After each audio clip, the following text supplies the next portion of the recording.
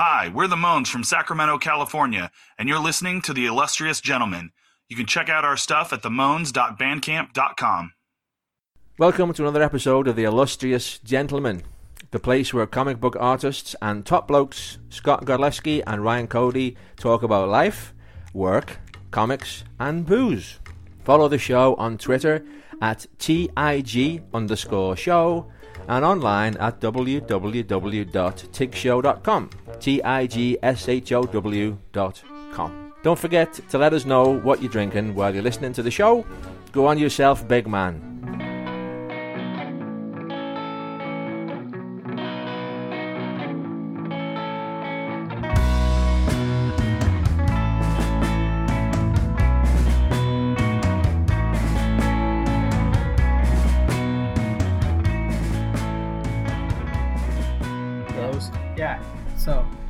So yeah, you're gonna get one side of me lit, apparently.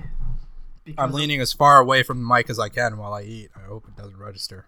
This is a classy show. Yeah, well, we kind of started yet. Speaking of classy, I brought because I want to pre-drink because I'm a pro, so I want to pre-drink. First of all, I want you to know I mounted this camera just for you and our guests, just for you and our guests. You're very close. Well, it's because the camera is literally inches away from my mic because I'm in my box. I'm in my sound box. Yeah, so right now you're in my box. You're in my space. Yeah, you're all up in my box. So my pre-drink today, because I only brought one beer, my pre-drink is gin and tonic. So I had to make a gin and tonic using a flathead screwdriver because I didn't have a knife. And as soon as I made it, it took a while to cut into this lemon or this lime. It was. Why didn't you just make a screwdriver? Because I don't have orange. I'm not at my house. I don't have orange juice and shit here. I have a lime and I have tonic. You would have used a knife to make that. Well, I got to cut up my lime for my gin and tonic. I don't have a knife, and I don't have a box cutter. Whoa, wait. So okay, use a screwdriver to make what? Yeah. Okay. So I see where the confusion's coming from. So I have a lime, I have a bottle of gin, and I have tonic, and I have tonic. You cut a lime with a screwdriver? What does the lime look like? Why didn't you just use your fingers? Or I don't have fingernails. I bite my nails. Anyways, the point is, I spent minutes, maybe up to 5, butchering this lime. I made the drink, and then I was stupid, and I wanted to make a sign for the Instagram, for the fucking show, for the episode, to take a picture. So while I'm doing all this shit, I end up spilling my gin and tonic that I just spent 5 minutes making. Yeah, you smell like alcohol? Well, luckily, it smells more like lime, but I used a floor sweater to mop it all up, so it's not that big of a problem. But then I had to make another one, so I'm finishing, you can eat. It doesn't matter. What's on your sandwich? Is it egg salad or is it? I keep taking a bite and then leaning back towards the microphone. Is it a meat sandwich or is it an egg salad sandwich? No, it's just a meat sandwich. Turkey or ham? Both, plus salami. Oh my God, you're making it like an Italian special from Subway. Banana peppers. Do you have a dressing on there? Just mayo. Oh my God, you should have mustard. Mustard and Italian dressing is what you should have on there. I do have dramatic lighting, so I do like the way I look. I pulled out like a 6-year-old webcam camera, and I mounted it and downloaded the drivers and everything. I'm no longer on the laptop. I am recording on the desktop. It's impressive shit. It's like going back in time. Yeah, but everything's better. Look how good I look. Are you fucking kidding me, man? I can see less of you, so. Yes, it's good. Yeah. Not that you're going to listen to this episode ever, but for those of us who did listen to the intro to the episode, I hope you'll notice the all-new intro song that started this week's show. So earlier this week, I bullied Scott, and I basically said I wanted to find a way to better abuse the friends that we have, and I also want to have the music on the show be more personal.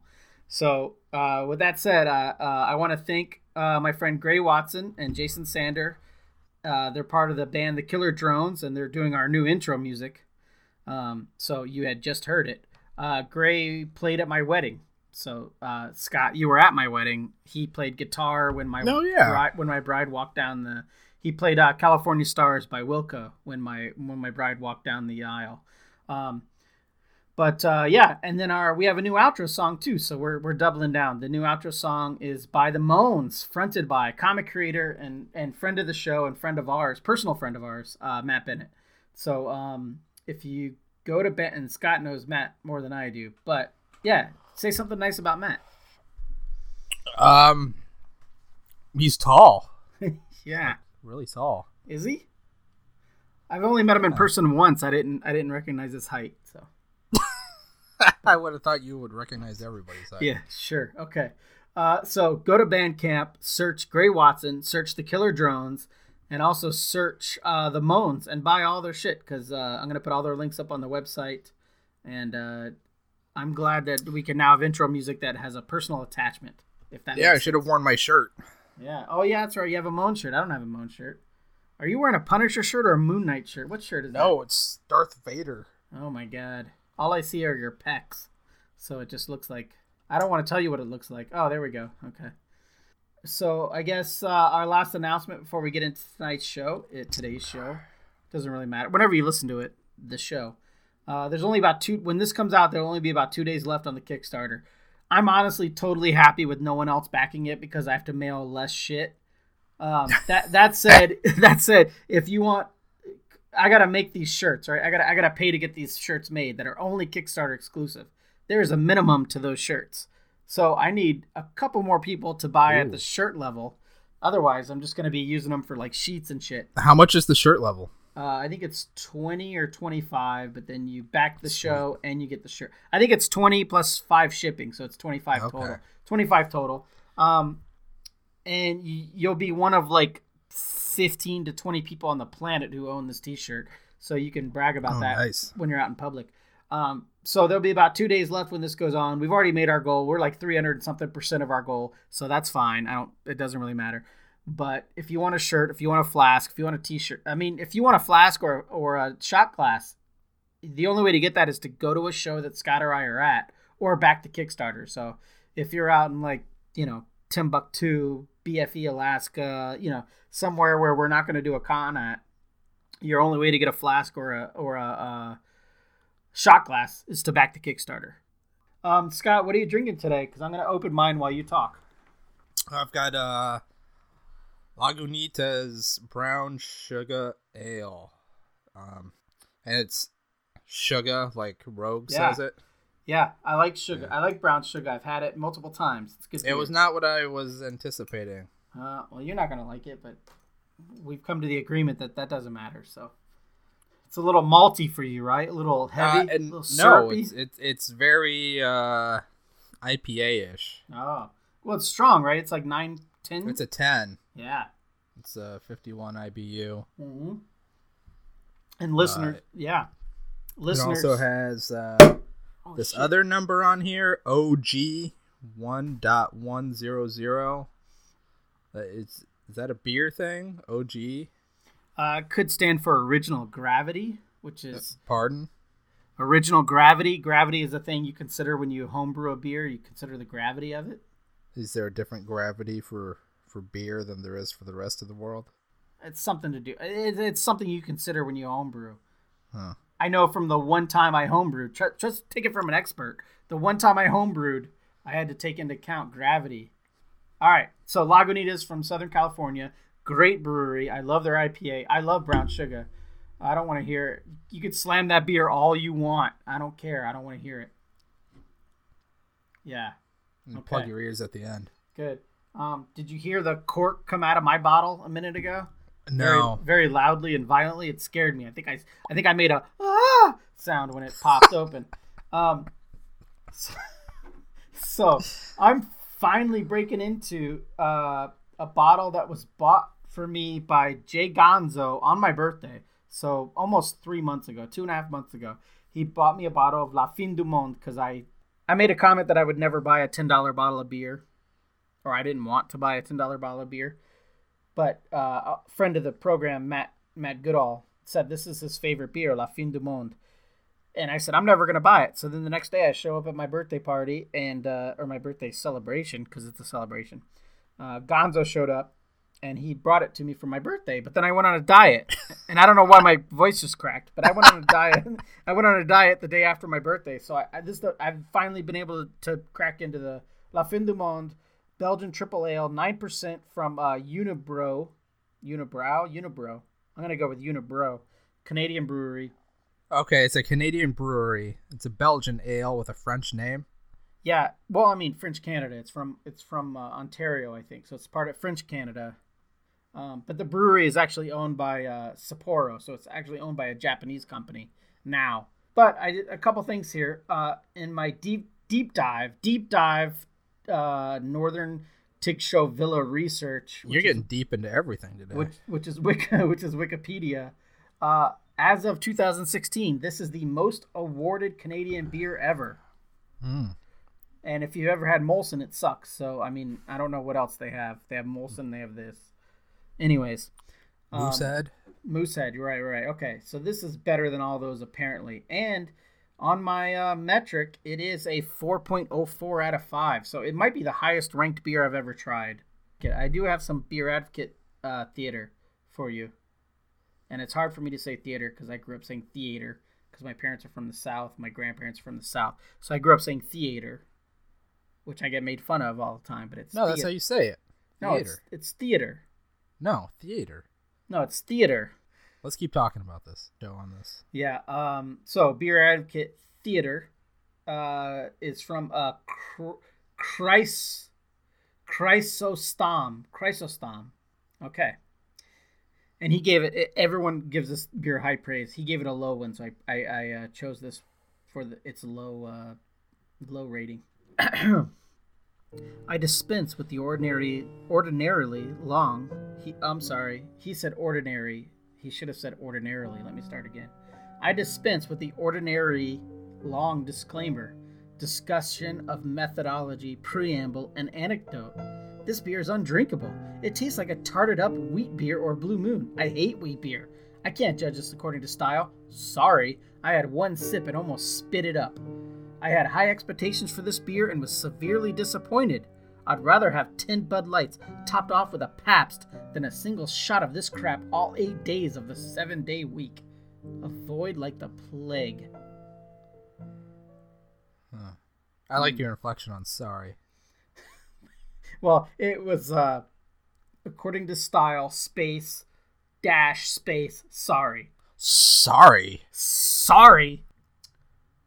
First taste, it tastes like a Belgian, but less like a Belgian that I hate. So our guest today, we have a guest, is Ron Campbell.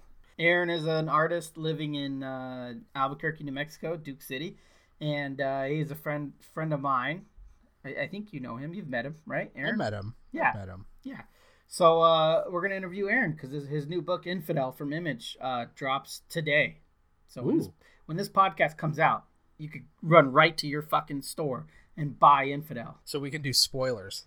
Yeah, and you can also buy whatever Scott has out in the store. I don't know if he has anything out next Wednesday, but he might. But if you don't, you can just get the last couple issues of Batwound because they were great. Nobody tells me nothing. Just click on who you want to see, Scott. Yeah, I know. Okay, it's magic. Okay. I would like for it to be a split. Yeah, Ryan, like, are you like in a dark dungeon? Ryan's camping. I'm on my desktop, which does not have its own camera, so I have an external camera, but the lighting is fucked up. I guess I could do this. Yeah, it looks like a horror movie. Still look like a horror movie. Doesn't get better.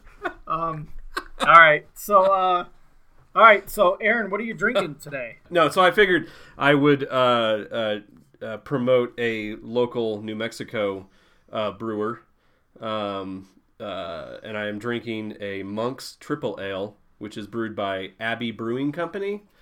It's actually like actual Franciscan monks make this beer. Yeah, there's an actual monastery up about an hour and a half northwest out of Santa Fe, called it's called Christ in the Desert, and that's where they brew. Yeah, they brew, and they're actually they're like a big deal. They're like almost like brewing rock stars in New Mexico now. Like, especially in Santa Fe, like whenever they show up in town for lunch, like everybody knows who they are. They all have their brown habits on. So, but it's really good stuff. This is one of my favorite local beers, and it is a gentle 9.2%. So what is that? What does a bottle of that run you? Is it expensive because they're monks in robes? No, like a 4-pack is like $9. So it's less. I would call it like I would say it's like on par with like a Dogfish Head kind of beer, but not as expensive as like a 4-pack of Dogfish. Well, I was going to talk a little bit about how much I love Marble and I love Tractor. Does Tractor brew their own beer, or are they just a bar? No, they brew their own beer. They don't bottle it though. Oh, which I don't know why they haven't started packaging their beers. They should, because that's one of my favorites, and because we live like just I don't know a few blocks away from one of the Tractor locations, and then Marble's expanded like hell here in town. There's like last time I was there, they had 2 tasting rooms, both downtown. Yeah, now there's just the one now downtown, but they've expanded, so it's huge. It's got like a 2nd-story patio area. Oh, wow. Like a whole like live music venue area outside under a canopy. And then they've opened up, I think, 2 more locations in town. Okay. So one by where my sister works, and then I'm not sure where the other one is.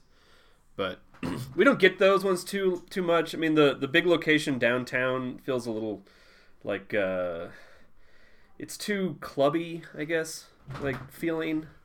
The Marble? Yeah. Yeah. They had like a food truck out front last time I was there. Yeah, there's always really good food trucks, but the crowd is a little too young for Peepaw at this point. Right. So but no, we keep getting new breweries though. Like there's one that just opened up like 3 blocks from my house called High and Dry, and it's really good. There's like every week a new one opens up here in town. I can't believe like the entire city of Albuquerque doesn't have like a gigantic Potbelly at this point. Well, that's kind of how like Flagstaff is where I live. I think we have a population of 70,000, and that includes the university. And there's like 9 breweries. Yeah. You know, and they're all within like 3 miles of each other. So. All right. Scott, you're making a face. Am I too loud? Am I not coming in? What are you making the face for, Scott? No, you're coming in. So, Scott, you got anything you want to get into before we get into it? No, I just want to thank Aaron for joining us. Oh, yeah, sure. No, thanks for having me on such short notice. Yeah, our producer got the times wrong. You know what? Aaron, I have several questions for you. The first one is, we've been in a pool together. That's secondary. We'll just leave it there. So I know you're a painter and also a comic book artist. Yeah. And I assume if you get a good contract, or whatever the hell they call it when you're a painter, that pays better than comics. So talk about that. Talk about that difference. Like, would you rather draw a 20-page comic, or would you rather spend 6 months on a series of paintings? Like, You're talking dollar-wise, though. Yeah, what's your background? What's your passion? How does it trade off money-wise? Jesus, how many questions are you going to ask? I can answer one of them. Okay, I could do this by kind of giving the history of the past like 2 years of my life, which was what's your degree in? Okay, so my degree yeah, because you got a degree, you got the beard, you got the hat. Let's just keep this going, but like let's just keep asking new questions before I can answer the old ones. I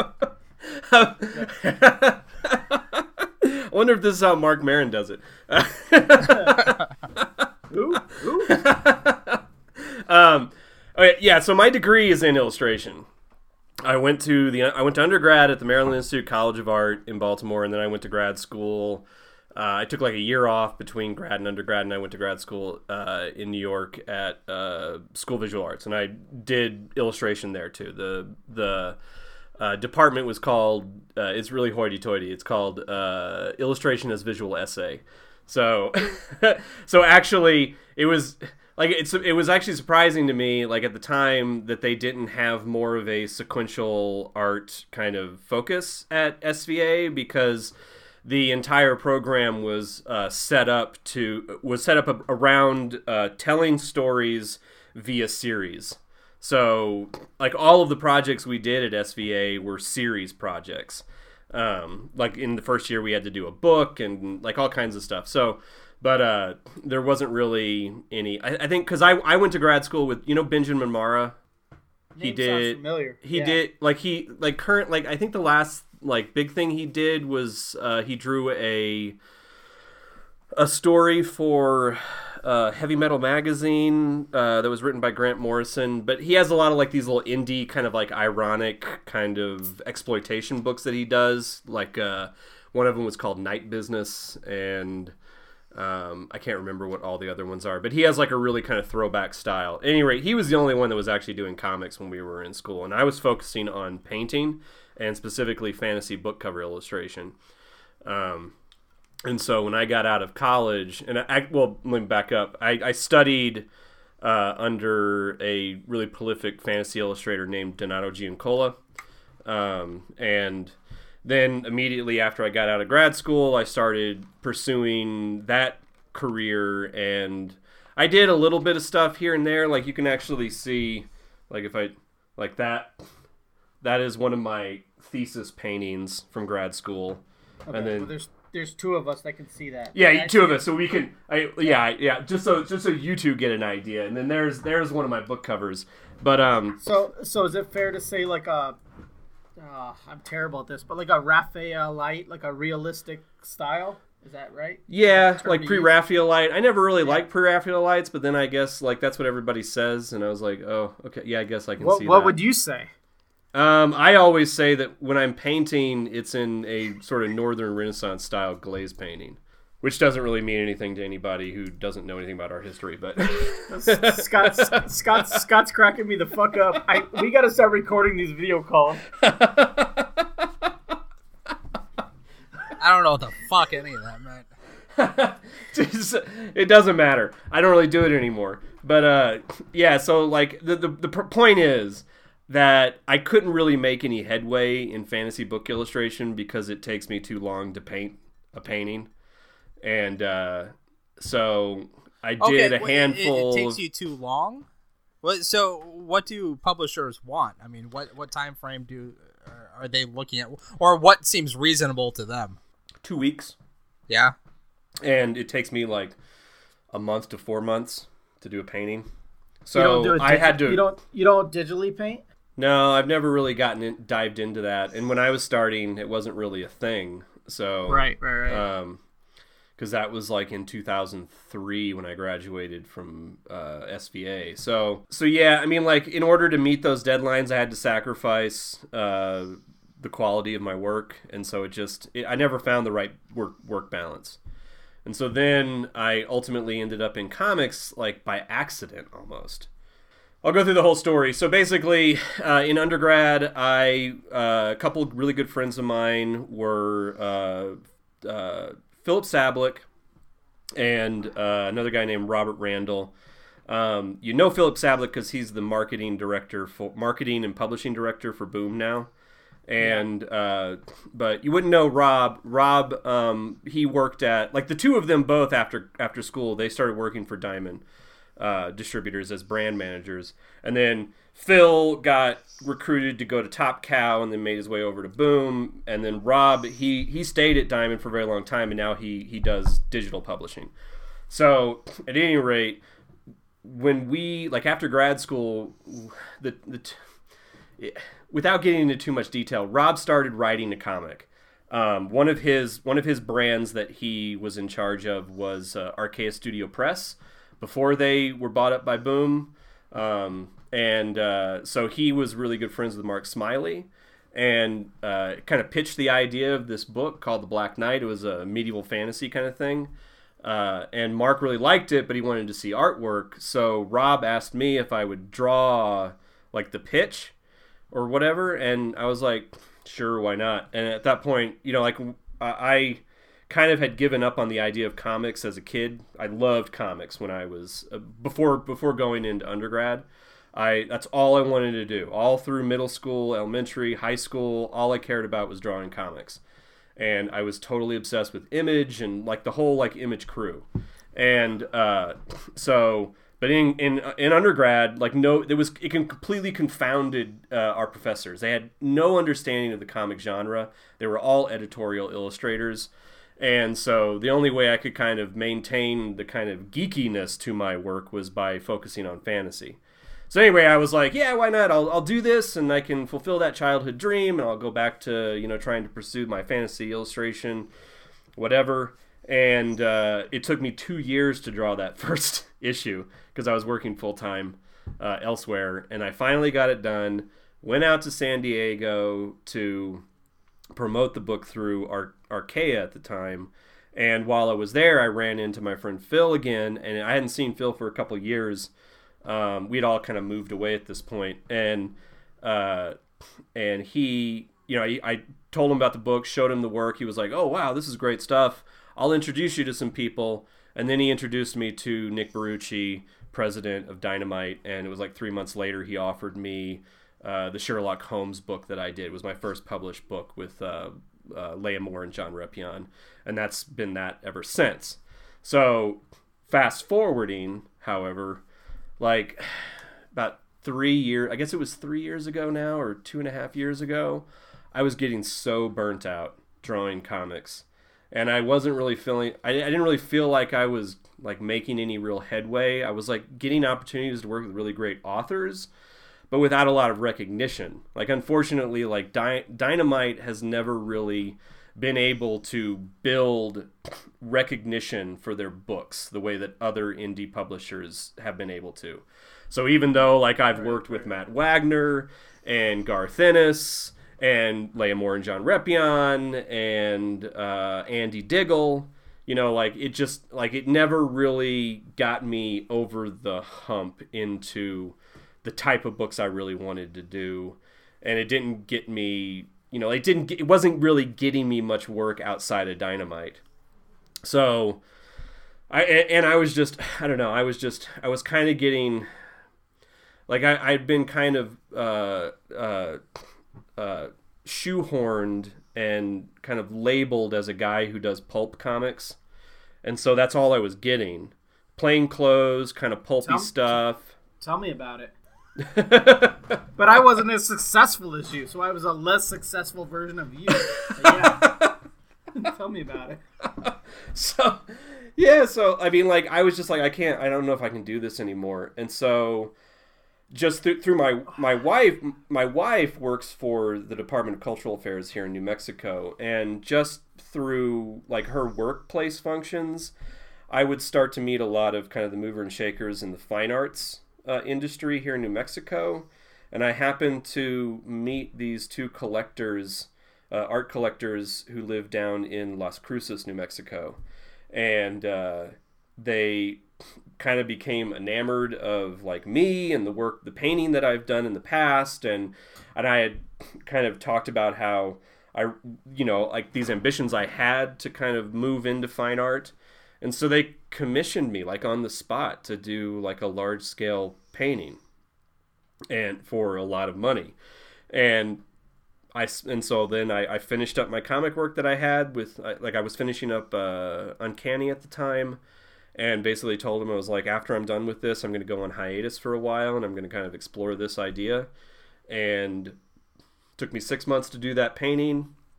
It was like a big historical piece based on New Mexico history, Spanish colonial history. And like, it was great. And afterwards I spent another like month or two kind of, I decided that I didn't want to, if I was going to continue painting, I didn't want to continue painting in this like old Renaissance glazing style. I wanted to reteach myself how to paint what's called impasto, wet on wet. And so I spent the next 2 months kind of reteaching myself how to paint. And then all of that money I made from the painting ran out. And then I was like, shit, like there's like nothing happening. I'm not getting any traction with the fine art gallery scene out here. And that's the other thing too. In those like 6 to 8 months, I really was like fine art, the world of fine art really sucks. Like it's really shitty, because at least with comics, like you can get to a point where you can get like really kind of like beat down by the workload, but you always have the community, which is an incredible community of people and friends, and everybody is very cool and fun to hang out with. But in fine arts, it's just fucking rich people who you have nothing in common with, and it's impossible to carry a conversation or really enjoy the company of like 90% of these people. So I went back to I kind of crawled back to Diamond and said, like, I'm ready to work. And it took about a month, and then they put me with James Robinson on Felix Leiter. And at that point, I decided, you know what, I'm abandoning traditional media altogether now, and I'm going to work solely on the computer on my Cintiq.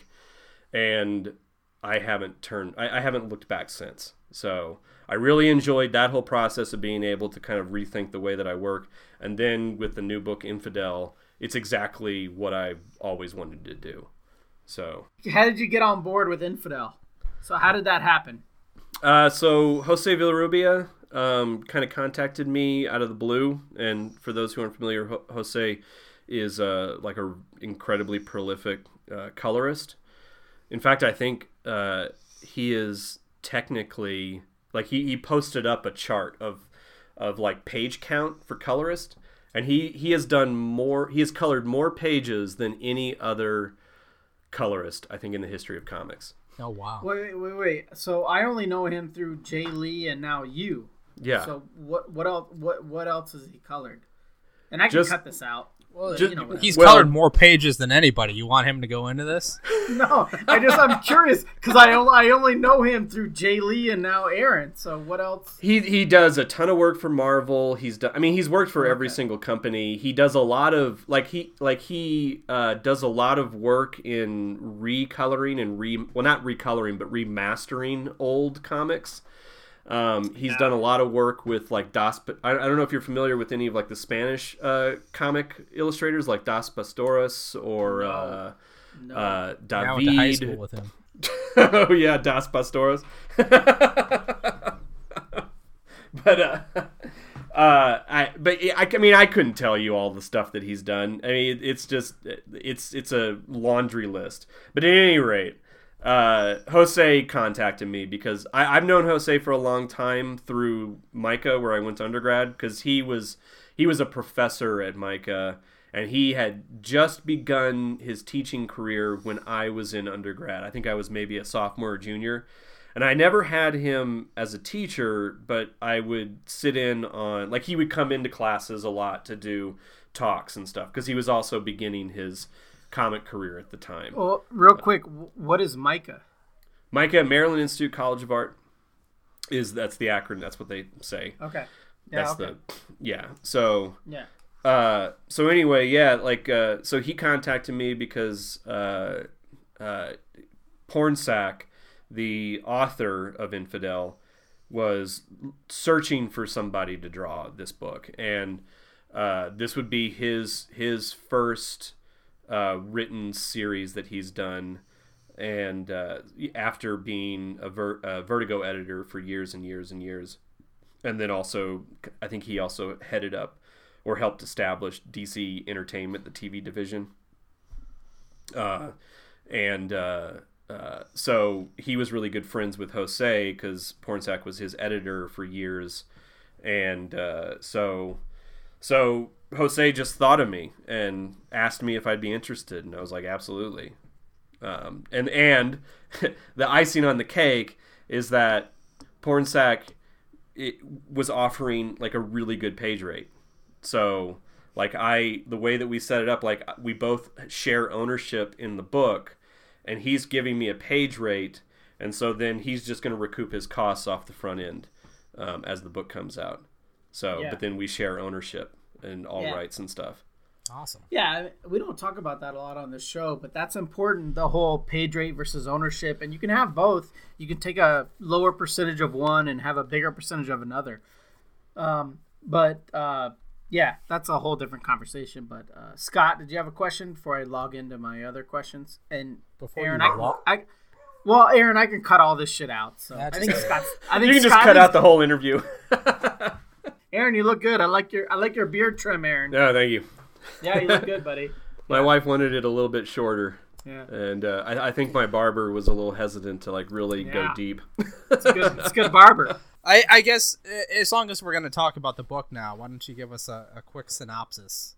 Okay, so Infidel, like the quick cover is that it is a horror. It's a horror book, and it takes place in New York City in an apartment building that is haunted. The way that Pornsak always describes it is, it's sort of like a haunted house story for the modern age, So basically, we have our main character, Aisha. No spoilers. I'm going to try to avoid spoilers here. So we begin with our main character, Aisha, who is a young, kind of mid-20s Muslim American girl who is engaged to just a white dude named Tom, who has a daughter named Chris. And they have just recently moved into Tom's mother's apartment on the Lower East Side of Manhattan for like super, super cheap, because sometime in the recent past, probably within the last year, we never really explain exactly when, there was a incident that happened at the building which resulted in a explosion. And so there's an entire floor of the building that is pretty much gutted. And because of those events, like I said, I don't want to give any spoilers, so I'm not going to really go into exactly what happened or what the ramifications of that were. But because of what happened and how it happened, it has basically caused the rent in the apartment to plummet. So Aisha's moved in. She's also gotten her best friend Medina to move in a floor below. I think they also then got another friend of theirs, Reynolds, to move in. All like, sort of, it's like this honeypot that just kind of opened up. And then there's a couple of characters who predate this explosion. So, and when we begin, Aisha is kind of feeling, she's kind of cracking mentally. And so we begin with this kind of like really stark image of this like hideous creature ghost thing that is kind of slithering up on her. And throughout the entire first issue, we kind of establish how we're not really certain of the reality of what's happening, whether this is something like really actually like supernatural, or if it's something that's happening within Aisha's mind. But the whole idea is that it's this girl who's trying to navigate sort of the intensity of what's happening right now around Muslim people in the United States, and just regular everyday Muslim Americans trying to live their life within this new climate that exists. And so there's a lot of, like, what Pornsak often talks about is how, he wanted to write a story that kind of reflects like his community. Like, Pornsak's not Muslim, but he lives in LA, and he has like a very kind of diverse, multicultural friend base. And so he wanted to create a horror story because he loves the horror genre, but he wanted to create a story that kind of reflected that those relationships in that community, and kind of the things that they kind of talk about and deal with on a daily basis, in just in today's shit fest. So. And as the story goes along, like, again, without giving spoilers away, as the story goes along, more and more gets revealed about, what has actually transpired in this building, and how it impacts the people who have decided to move into it. And again, like all of the headlines say, that this is a horror story that explores the idea of xenophobia through a supernatural lens. And so that's very true. So, I mean, the idea that there are these supernatural entities that kind of feed off of hate and rage and fear is sort of central to the story. Hopefully that was a good answer. It's fantastic. So I wasn't listening. Can you repeat? Okay, so Infidel is about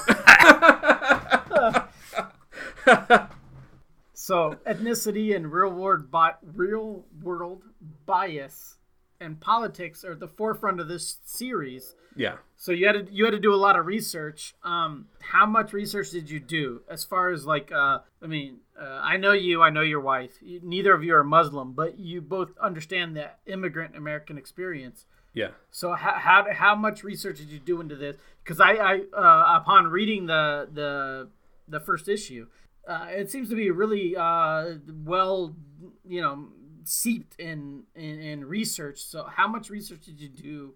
How much research do you like to do? also research?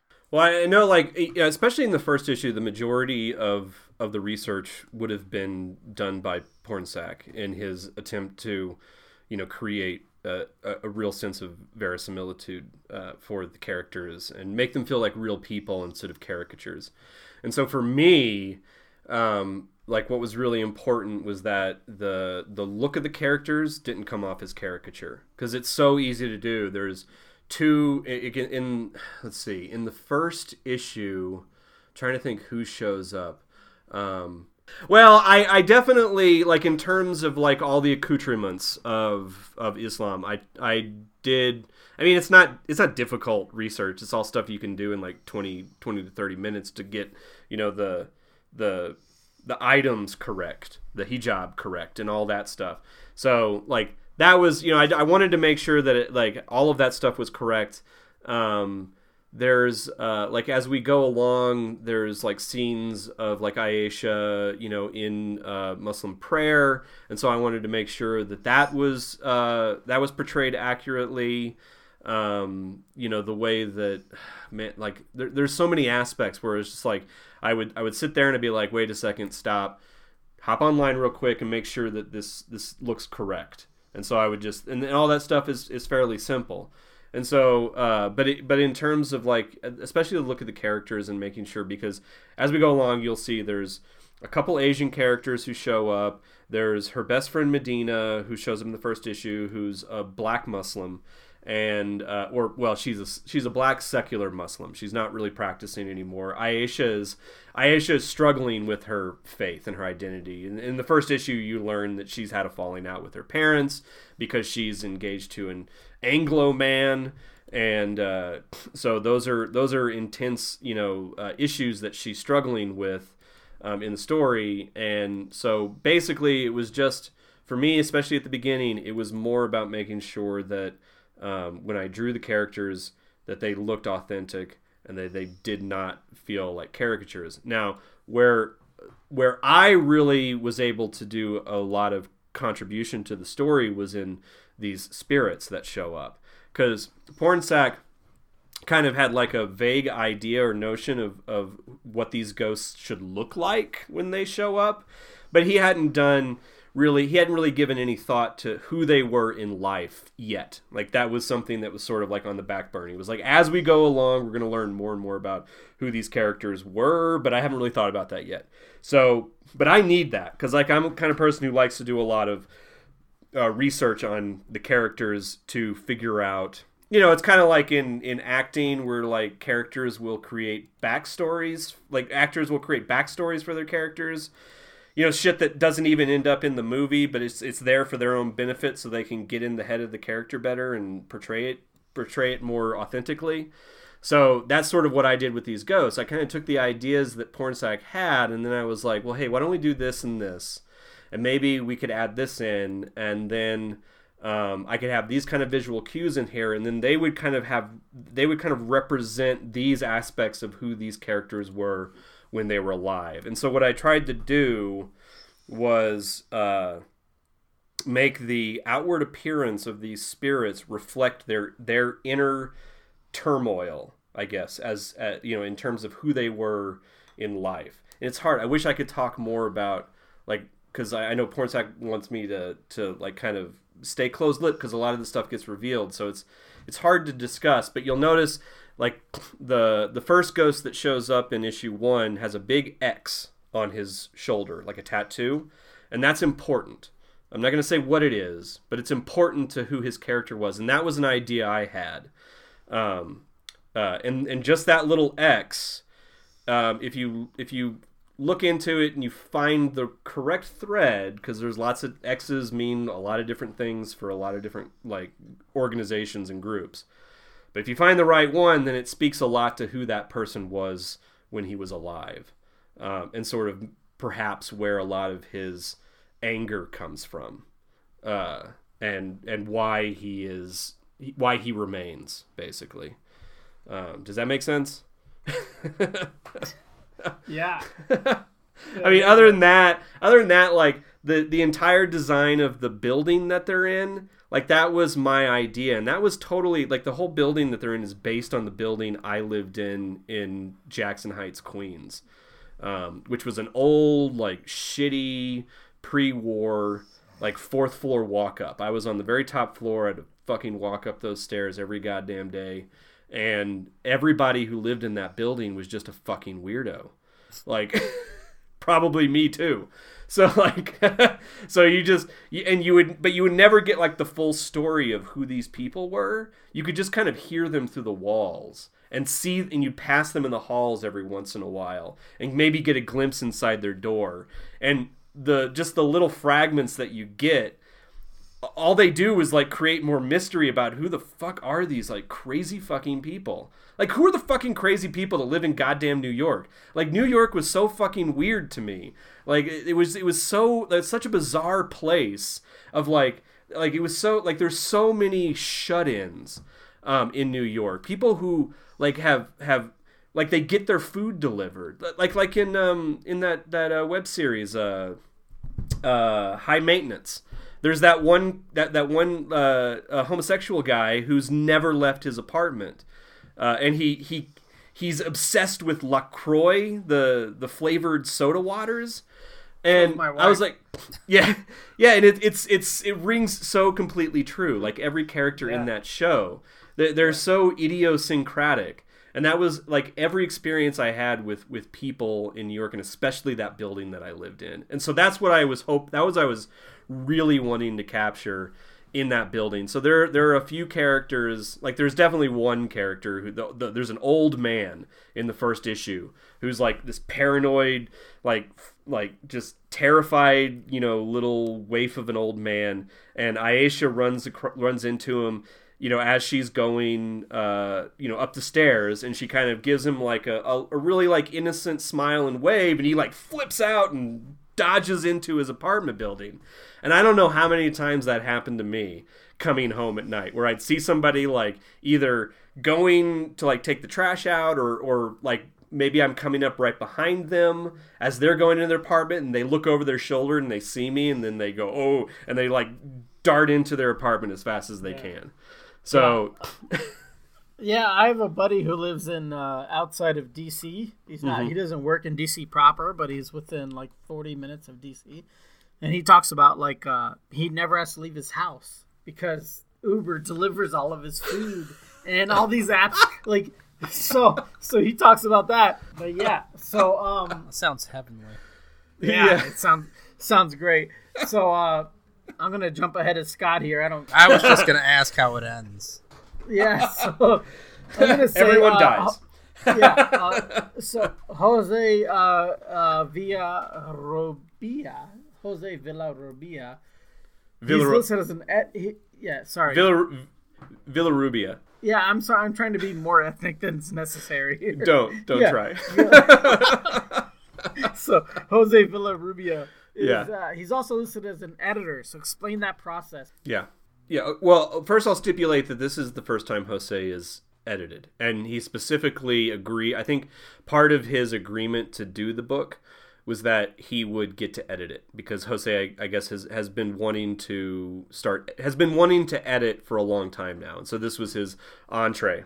Yeah, he wants to tell the story. Well, no, like he's actually, I mean, like other than like well, to tell you the truth, I don't really know the conversations that Jose and Pornsak have when they're actually in the editing process of the story. And I know that he gives feedback, but I also know that Jose, like he's not concerned with telling his own stories. He just likes the process of editing and kind of forging a great story, that collaborative process with the writer.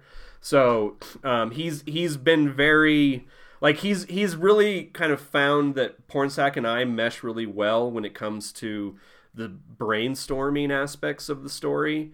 Because Pornsack will write, and then I'll read it too after Jose's done the initial edit, and then like I'll jump in, and Pornsack and I will start having these long conversations about the story.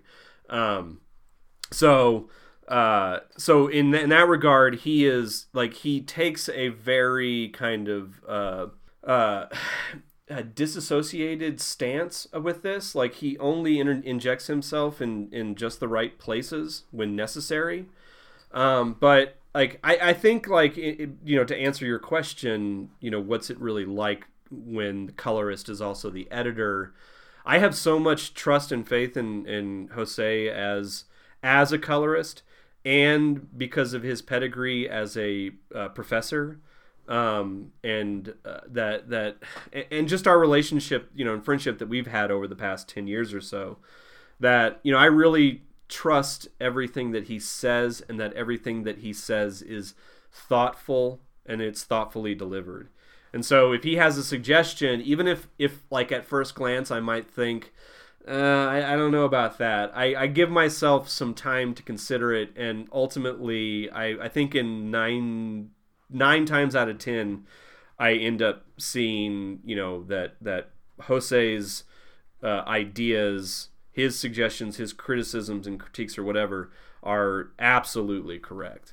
So I'm more than happy to oblige. I'm not like a finicky kind of artist who gets like all butthurt when somebody tells him like do this, do that, change this. Like, I know there's a lot of artists out there who are very like kind of pigheaded about this is the idea I had, and your like everyone else's ideas are like almost like assaults on what I'm doing. But and then you have your whole spectrum across that. But but like for me, like I'm completely bought into the idea that comics are a collaborative process, and the more the team works together, the better the product becomes. So personally it's been great. He's actually been probably the best editor I've ever worked with, outside of, say, like I worked with Shelley Bond for like a hot second on a House of Mystery thing a long time ago. But other than that, like, Jose, definitely one of the best editors I've worked with, if not the best. Well, okay. I guess speaking of editors, was the idea for Aisha to be a comic book editor? Was that something that was there from the get-go, or was that somebody's idea? Like after the idea had been pitched to you, said, "Oh, well, wait, she was in comics." Hold on a second. Is she? She's a Star Wars editor, right? It's been a long time since I've read issue 1, so I will have to go back. Well, okay, so I know. Well, I'll tell you, like I can tell you that the Star Wars connection is Pornsack's thing, because Pornsack is a big Star Wars fan. So he wanted to put that in there as a way to kind of make Aisha like very relatable, not only as kind of a like, he wanted to play against like your standard types, where it's like usually like, Muslim characters in TV are portrayed as, well, either terrorists or like incredibly serious people, And so like your kind of like masters of none kind of idea of like Muslims is something that he was much more interested in. He wanted to make a character that was if you took away, like, if you chose to ignore their faith, they're just like any other kind of like middle America kind of beta person, just a dorky kind of person who has the same kind of interests as so many other people do. And then the other aspect of that was then to be able to really quickly establish the rapport between Aisha and the little girl Chris, so that they have automatically a common bond that is easily understood by everybody right off the bat. Star Wars is cool, and kids like Star Wars, adults like Star Wars, and people have Star Wars birthday cakes, and like right away, you don't need any history to figure that out. So that's really where that, as far as I understand, that's where that came from. Now, as for her actual job, I'm gonna have to go back and reread. I feel so embarrassed. That I've totally forgotten that, because her occupation is really only important in issue 1, in that one scene. So once we get past that, then we really start getting into the psychology of Aisha herself. You know what? While I was reading it, there was a point, maybe 3/4 of the way through the first issue, where I got really nostalgic for a young adult book series called Scary Stories to Tell in the Dark. Does anybody remember this? Absolutely. Yeah. Stephen Campbell. A lot Stephen of the Campbell. ghost imagery reminded me of that stuff.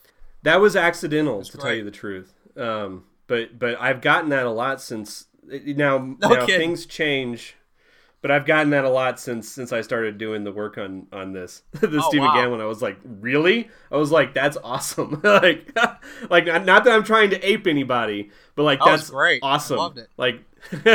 So because to tell you the truth, in my mind, I was thinking more like Dave McKean, Kent Williams, those kind of ideas, and but Scary Stories to Tell in the Dark is probably just always kind of resided in the back of my head, because it's one of the first.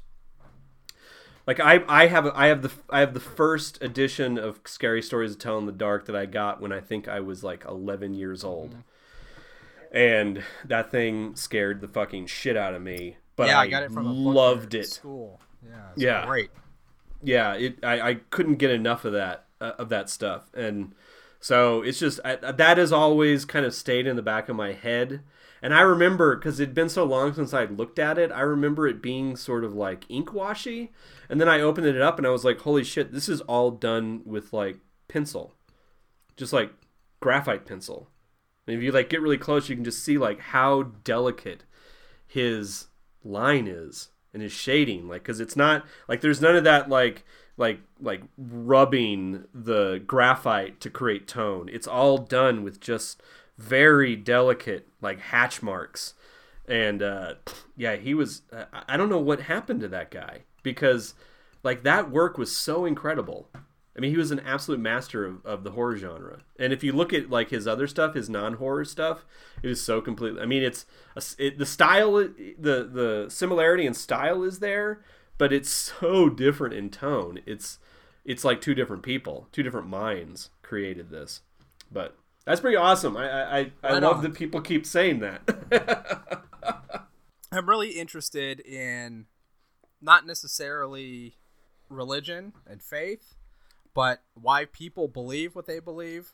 The idea that Aisha is Muslim, how big a factor is that in the overall story? You would think it's something to have to mention it. No, it is. It's important, and it's.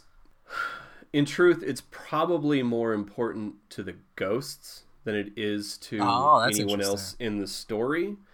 But let me pause. I keep sniffling, and I have to apologize for that, because I know it's going to sound awful in the final. But goddamn allergies, damn you, spring. At any rate, I think it I can relate heavily to Aisha's dilemma. Because I come from a very fundamentalist Baptist background. I'm from Southeast Missouri, and I would go and visit my grandparents every summer. I would stay at my grandparents' place for 3 weeks, and it was out in the middle of nowhere in farmland, and it was always during the fucking revivals. Always. Every fucking summer. Revival. And those revivals are like perhaps the most torturous thing you can like submit a child to, because it's like every day you have to go to church, and you go to church for like 3 or 4 hours at a time, and then like on like I think Sundays and Wednesdays you go twice. It was horrifying. I would try to get a seat by a window, because it was one of those little small like one room church houses, whatever, with like just like maybe 6 rows of pews. And so I'd always like rush in and try to get a seat next to the window, so I at least could like kind of you know, pine over the outside, you know, the freedom that exists out there. And I would like sneak in like Matchbox cars or whatever, and kind of like I would kind of like, you know, like kind of play with them like by my thigh where my grandparents couldn't see them, because if they ever saw like a toy, my grandmother would like swat me. And and then we'd have like these like doom and gloom preachers who would like jump over pews, and they'd be like, "And the Lord said, and he'd like use the Bible like a fucking like cudgel, and he was sweating, and it was awful." And so like just those experiences as a child has like those are what like established my whole kind of like weird relationship with the idea of religion and faith. And like I've never really been able to kind of like reconcile where I really stand. And so like I totally like understand Aisha, because she's in the same place where she does not understand where she fits in. She is a modern American like young millennial girl who just wants to kind of be who she is, but then there's this entire structure that stands behind her that has incredibly rigid rules, to the point where her life choice that she has now has alienated her from her parents. Yeah, and now granted, like I don't think it would ever get, like it would never go in that direction with me and my family, at least not my immediate family, but I can understand that, because like I know when I was in high school, I was told not to tell my grandparents that my girlfriend was Catholic. So I can understand those things. Wow. That's craziness. Yeah. So those are the things I find like really kind of compelling about the story, because it's not about Islam. Like there's no like we don't get into like, I what think that's Islam is really kind of about. where I was going. There are a lot of horror stories that sort of use religion as like the evil force behind things.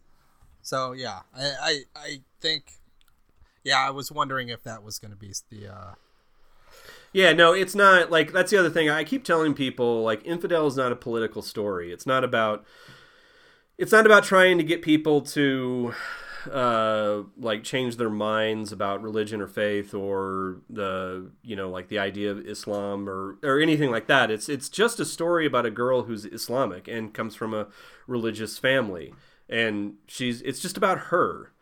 You can tell, like that's the whole thing. Like so many people, like it frustrates me to no end. Like the amount of like the number of people who are like, keep politics and all this shit out of my comics. My comics should just be stupid and punch things. Like bad guys are bad and good guys are good, and we just punch and fight and whatever and use superpowers. And it's like snore. Like I mean, like eventually, like that's great for. Like that's great. Those are great stories for children. I loved those stories, but like you don't like you can tell every kind of story you want to tell in comics, no matter what. And ultimately, they are just stories. And yeah, there are a lot of books out there that kind of try to hit you over the head with their politics, and I don't particularly care for those, because I think subtlety is always you collect more honey with or you collect more bees with honeys, whatever.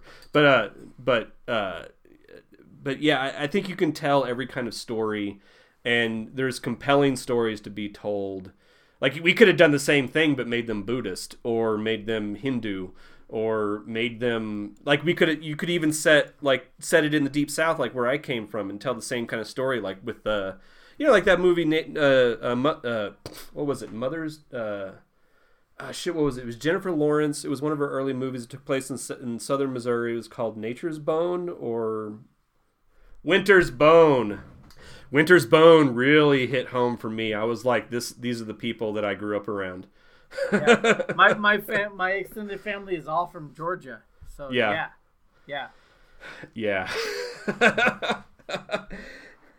When you moved to New Mexico, did you understand that? Like when I moved to Arizona, I didn't think it was racist until I moved here, and it's so fucking racist.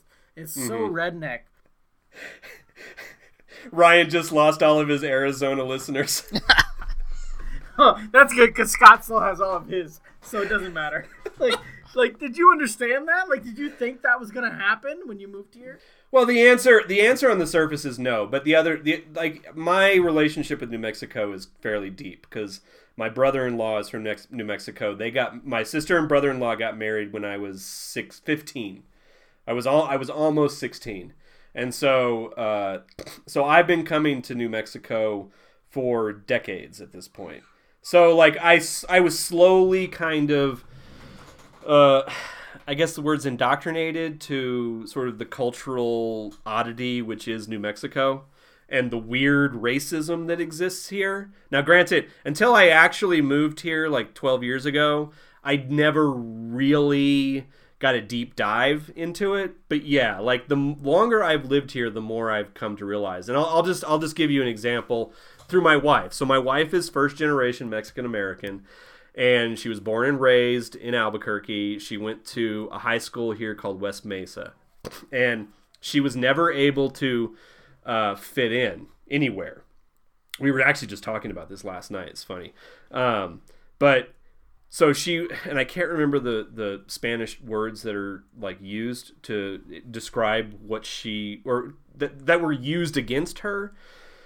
But here in New Mexico, she wasn't like, this is all about, I'm trying to figure out the best way to explain this. So let's say, okay, first we'll start with her Mexican cousins. So she still has tons of family in Mexico. And when she would go and visit her cousins in Mexico, she wasn't Mexican enough, okay? When she would go in high school, she wasn't like New Mexican enough. Like she wasn't like the Hispanic population here in New Mexico didn't accept her because she was too Mexican. Even though like they're all Mexican too, and like even though like, but see then like here in New Mexico there's like this whole thing about being Spanish, so there's like this really subtle racism that exists under the surface where it's like, oh, we're not Mexican, we're Spanish, and it's like bullshit because Mexicans are Spanish too. So like what the fuck are you even talking about? Like it's all like New Mexico is part of Mexico up until like it's only been like 100 years. It was like 1852 or something, I think, is when New Mexico became a state. So like up until then, New Mexico was part of Mexico. And so like there's like, and then there's this thing called Tres Culturas, which is the kind of the coming together of the Anglo people, the Hispanic population, and the Native population. And to this day, there is incredible tension between the Hispanic population and the Native population, and they fucking hate each other. And there's no common ground to be found. So it's incredibly weird. The subtle race issues that exist here in New Mexico. But it's also like incredibly interesting because like New Mexico has such a deep history that goes back 500 years at this point, that like if you really do a deep dive, it becomes a really interesting sort of microcosm of race issues and how they play out over centuries.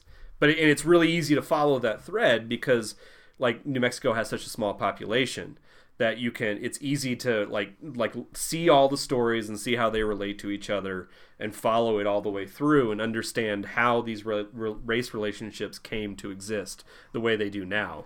But at the same time, it's like it's really kind of sad and weird, and you know, like as an outsider, like it's difficult for me to like feel confident commenting on it. But like Claudia is, you know, like she's lived in it her entire life, where she doesn't quite fit in here, she doesn't quite fit in there.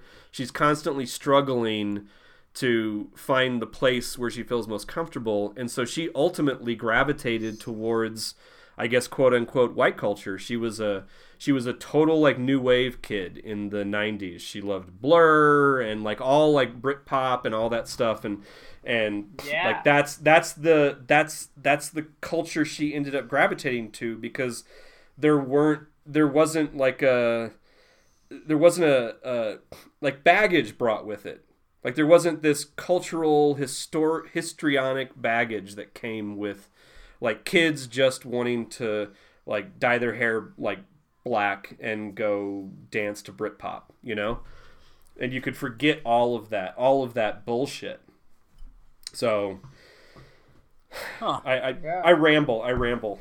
That's all interesting, because, you know, like most people, the only exposure that I have to New Mexico, you know, is through the TV series The Man in the City. Oh yeah, The Man in the City. Yeah, sorry. I thought you were going to say Longmire.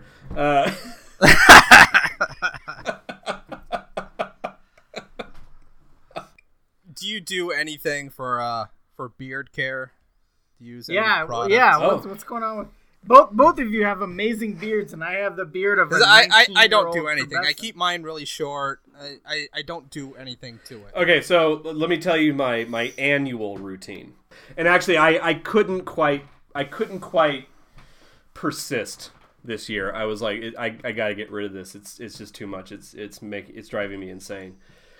But my annual routine is that let's see, should I start? I'll start in fall. So first day of fall. Please start on September 1st. Yeah. Now September 20, whichever day it happens, but September 21st. Whatever. Yeah, September 21st, typically around there. That's the last day I trim my beard. Good job. And then through fall and winter, I grow my winter garden, as I term it. I grow my winter garden. And then, now, like I said, I couldn't make it this. I trimmed my beard last week. So I had 3 weeks left, but I was just like, I can't take it anymore. But typically, I typically try to wait until the first day of spring, and then that's the first day I trim it. So I trim it back down, and then I keep it short all through spring and summer. This is actually longer than I usually keep it. It's usually like kind of like there. But so I'll probably, next time I go to my barber, I'll probably have her cut it another inch off or so. But and then I keep it that length all through the summer. So yeah, and then I'll show you what I do. Now I couldn't do it this year because I was like, you know what? I'm a 40-year-old man. I need to start acting like an adult and go to a barber and stop trimming my beard myself, because it just never looks right. But what I used to do, and I'll show you. Let's see. Okay. So what I used to do is when on that first day of spring, I would basically take a rubber band and get it as close to my chin as possible, and then just snip the ponytail off. And then I would like finish. You know, I'd trim it all up like Floby style. You know. Well, wait till you see this, because you know, I mean, you haven't even started to laugh yet. Then I would create these little disgusting like troll dolls with my beard, and I would give them as presents to friends. So like Andy Kuhn has one. Don't bring Andy into this. And I call them beard buddies. And like, here is my first beard buddy. I just took a screen capture of that so we can post it. Yeah, and this is like the prototype. So after this, I actually started making these out of Sculpey. So they're like, you know. I mean, what is the reaction when you give that to Andy one night at the bar? What's the reaction? No, it was his birthday present. He just stared at it quizzically, like not certain how he should react or what he's supposed to do with this now. And I haven't asked him. I want to know if he still has it. I was like, so where's that beard buddy? Like, he still has it. There's no doubt.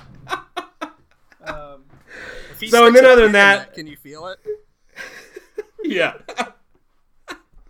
Everything bad that's happened to me, he's been doing. So, Yeah, and then I have some shit that I some beard shampoo and some crap I put in my beard when I get out of the shower. All right, so you love your beard, and Infidel #1 is out today. No, it's out Wednesday. Oh wait, Yeah, is that today? Is This that is the today, quote unquote? Jesus Christ, you fucking ruined everything. No. So it's out today. Wink, wink, nudge, nudge. How was your beard brewed by the monks on a scale of 1 to 5? What? Say that again. Yeah, you can give halves, but what's your beer? How do you rate your beer brewed by monks? On 1 to 5 with a half. 1 to 5. I would give it a 4, just because I can only do about 2, before it gets a little syrupy on the tongue. A little heavy. Yeah. A little heavy. So, but yeah, I'd say it's a solid 4 beer. All right. Scott, what about your beer? Which I have no idea what it was. What's your beer, Scott? No, the Lagunitas brown sugar. Oh yeah. Oh, I love that stuff. I love it. It's good. I didn't care for it. Oh. Jesus. Nightmare scenario. I would give brown sugar like a 4. No what way. Do you give it, Scott? What? 2.5 at best, maybe. Oh God. Good day. Good so day. Join us next week when it's me and Aaron Campbell on the new Illustrious. All right. 2.5 because you don't know good beer. I'm going to give La Fin du Monde, which was built up like a monster. It was built up in my head. I'm going to give it like a 3.5, maybe a 4. Let's find out. 3.5. Can I tell a little beer story before we go? Please, God. Yeah, give us some content. Yeah. Okay, so I've been to this convention in England a couple times now called Thought Bubble. Oh, it's in Leeds. Humble brag. Yeah. Humble brag. Yeah. I shouldn't be humble because I'm incredibly lucky to have been able to do this a couple times, and I've never been it's there. incredibly amazing. It's an amazing show, like probably one of the best I've ever been to. But anyway, my first opportunity to actually meet a lot of writers that I've worked with, including Leah Moore and John Repion. Well, we became fast friends at the first convention. And so one thing that I quickly learned about England is that their beer, though very, very good beer, is very low percentage beer. I typically, Claudia and I, when we pick a beer, we pick by percentage. If it's below 7, we're not really interested. So goddamn American hero. Yeah. Yeah. But in England, you're lucky to get a 5. Yeah. So pussies. That's why we left them. Yeah. I wouldn't call them pussies. I would just say they drink so fucking much of it. It's the size of the beer bellies, the pot bellies in England are monumental. They are really works of art. Because they are these perfect, I've seen some dudes over there that have these perfect round, 3-foot fucking basketballs for stomachs. Anyway, Leah Moore and John Repion, they've never heard of these high percentage beers that we drink over here. I was like, oh yeah, Claudia and I, if it's below 7%, we're not really interested. Typically we drink a beer that's around 8 or 9. They're like, oh my God, what the fuck? How do you even get up in the next day? And I was like, well, we only drink a few of them, instead of a dozen or 2. And so last time we went, we went in last October is the last time we went. So we went, and this time I was like, we're bringing John and Leia a little present. So at here. I don't know about if there's anywhere in Flagstaff or down in Phoenix where they do this, but our local our local liquor store, Jubilation, to buzz market them, they do a Black Friday special. And they get in these really incredible one-off beers. A lot of them are Goose Island. and fucking love Goose Island. And so they do like these like bourbon barrel aged barley wines and stouts and shit. And so we bought a couple of those and kind of threw them in our pack, like the ones that they had, not from this Black Friday, but the ones that they had kind of stockpiled. And so we took a couple of those, the Goose Island. Both of them were over 18%. And yeah. Wow. And so we took them and we gave them both a single bottle, like a pint bottle of an 18% American beer, and they were utterly floored at the time, and it took them like 2 months to drink them, and they drank them I think on separate nights.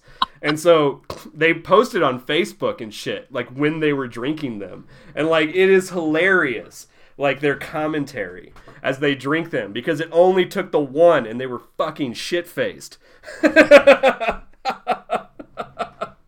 So that's my little spreading the American beer culture to them Brits. I love it. I love it. Let's get fucked up. Aaron, if people want to find you on Twitter, where are they going to find you at? It's at Old Man Campbell. Like old man, but without the D because it was too long to fit. Uh-huh. Yeah. I know. Okay. Yeah. At Old Man Campbell, and you can also find me on Facebook and at the breweries in Albuquerque. Yeah. Okay. So on Facebook, do they find you at Old Man Campbell? They find you at Aaron Campbell? I think it's Aaron Campbell Arts or some shit like that. Just look up Aaron Campbell and pretentious bullshit. Yeah. Yeah. They can follow the show on at @TIG_. We're going back to Twitter. At @TIG_show. At Scotty God. At Ryan Cody. All the past episodes are available on tickshow.com. If you enjoy the show, go to tickshow.com, support on the TIG link, and you can... click on the support TIG link. And you can support the show, and you can buy us around. You can buy a shirt. You got about a week left on our Kickstarter. Scott, can you save me from this? Is there anything, Scott, to save me here? Goodbye, everybody. Yeah. Yeah. All right. Aaron, I'm gonna see you in like a month and a half, Aaron. So yeah. We'll see. Yeah, maybe. You didn't come out. Last time I did a show in Albuquerque, you did not show up. You were not out. Yeah, I won't go into that, but I don't do that show. Yeah, no, I don't. Yeah, but you could have come out and had a beer. Well, I didn't know you were here. Oh, I was there. Yeah. All right. All right. So buy Infidel today. Go to your store, buy Infidel, buy Batwoman, buy Copperhead, and we'll talk to you next week. Does that work for everybody? Yes. Yeah. All right. I'm going to hit stop. All right. I'm done. That was an outro.